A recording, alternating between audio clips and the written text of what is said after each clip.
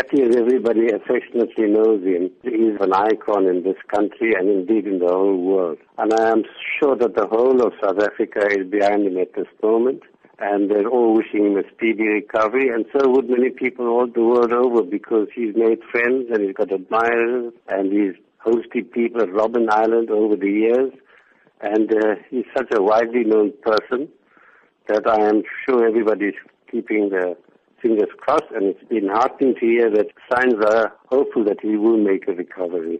My wish is that he needs to take things very easy. He's just one of the few survivors of the 1946 pacifist campaign, and one of 3 survivors of the Livonia trial. He needs to take care of himself and take things easy.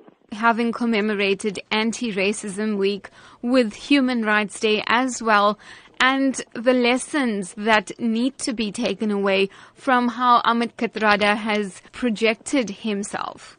Even when he was sentenced to life imprisonment, always held the belief he was not going to be there for long. Unfortunately, it went on for 26 years. But he was always believed that his cause was a just one. He never gave up. One can see that in him right at the age of 87, he's still as active as ever. There are very few individuals like Kathy who were so committed to the cause of the Freedom Charter, and after 1994 to constitutionalism, the rule of law, placing the sun for all South Africans. He still holds that view. He will continue, I'm sure, to hold that view. And he's one of those persons I admire for the fact that he was able to distinguish between liberation politics and party politics. You know, in the time of the struggle against apartheid, those who belonged to the ANC, the attitude was my party, right or wrong.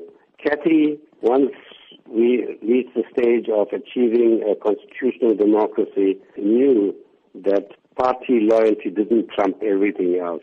As a long-standing member of the ANC, he has not been afraid to be vocal when he believes things are going wrong. And he's among those, along with yourself, who in fact signed a letter penned to the ANC concerned about the sake of the future generations. Yes. What does that say about his ability to tell it like it is? Humility is a hallmark of his character. He prefers to remain very much in the background.